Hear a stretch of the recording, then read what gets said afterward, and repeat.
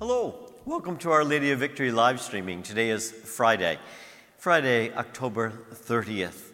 And today we hear from Luke's Gospel, Luke chapter 14, verses 1 through 6. And this is what Luke shares with us today. On a Sabbath, Jesus went to dine at the home of one of the leading Pharisees, and the people there were observing him carefully. In front of him, there was a man suffering from dropsy. Jesus spoke to the scholars of the law and the Pharisees in reply, asking, "Is it lawful to cure on the Sabbath or not?" But they kept silent. So he took the man, and after he had healed him, he dismissed him. Then he said to them, "Who among you, if your son or ox falls into a cistern, would not immediately pull him out on the Sabbath day?" But they were unable to answer his question. The Gospel of the Lord. Praise to you, Lord Jesus Christ. My friends, in his book, Losing Moses on the Freeway, journalist Chris Hedges offers this insight into the observance of the Sabbath.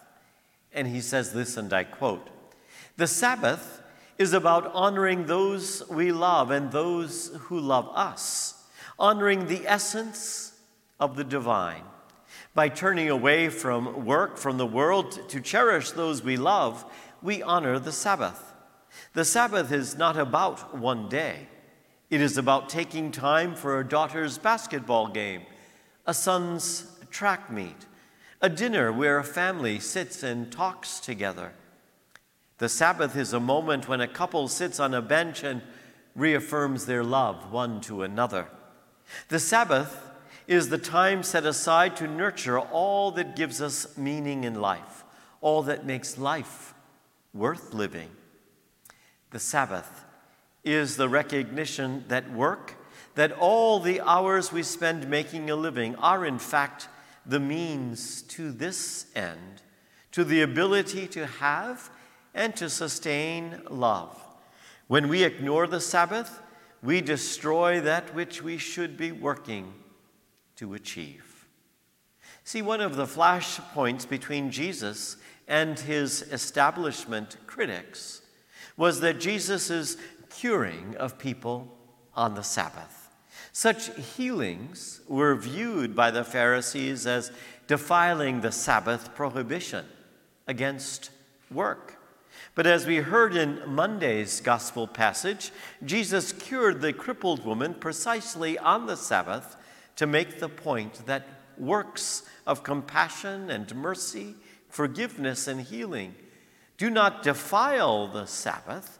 On the contrary, they express the true spirit of the Sabbath, to give praise to God who blesses us and our world and all the good things that happen. So how can you and I incorporate that spirit in our own Sabbath day observance? How can we make our Sabbath a time that truly mirrors a time for God? As well as participating in the Sunday Eucharist, can we make the Sabbath a time for spending time together as a family? Whether those are blood relationships or just family, those whom we have claimed and called to ourselves as our family? Can we anticipate our Sabbath by donating some time each week to a local charity? Is it possible each week to set aside a portion of our allowances and of our paycheck to support the work, perhaps of a nonprofit whose work we believe in and say that we support? See, Jesus' point is that to see the Sabbath as only a day to stop and to do nothing else is truly to fail to embrace the Sabbath as the means for bringing the Spirit of God into the other 6 days a week. How will you bring the Spirit of God into your day today? With the people whom you encounter? With the members of your own family and among your own friends? Or perhaps even at your workplace today.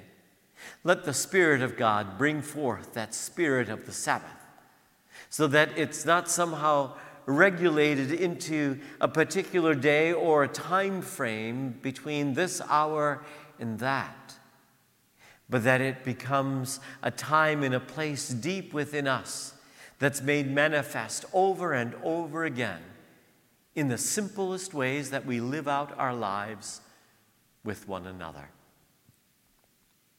I'll pray for you. You pray for me today.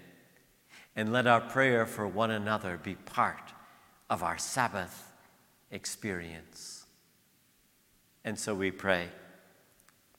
Lord Jesus, you are the Lord of the Sabbath. May your grace enable us to make every day holy by your offering.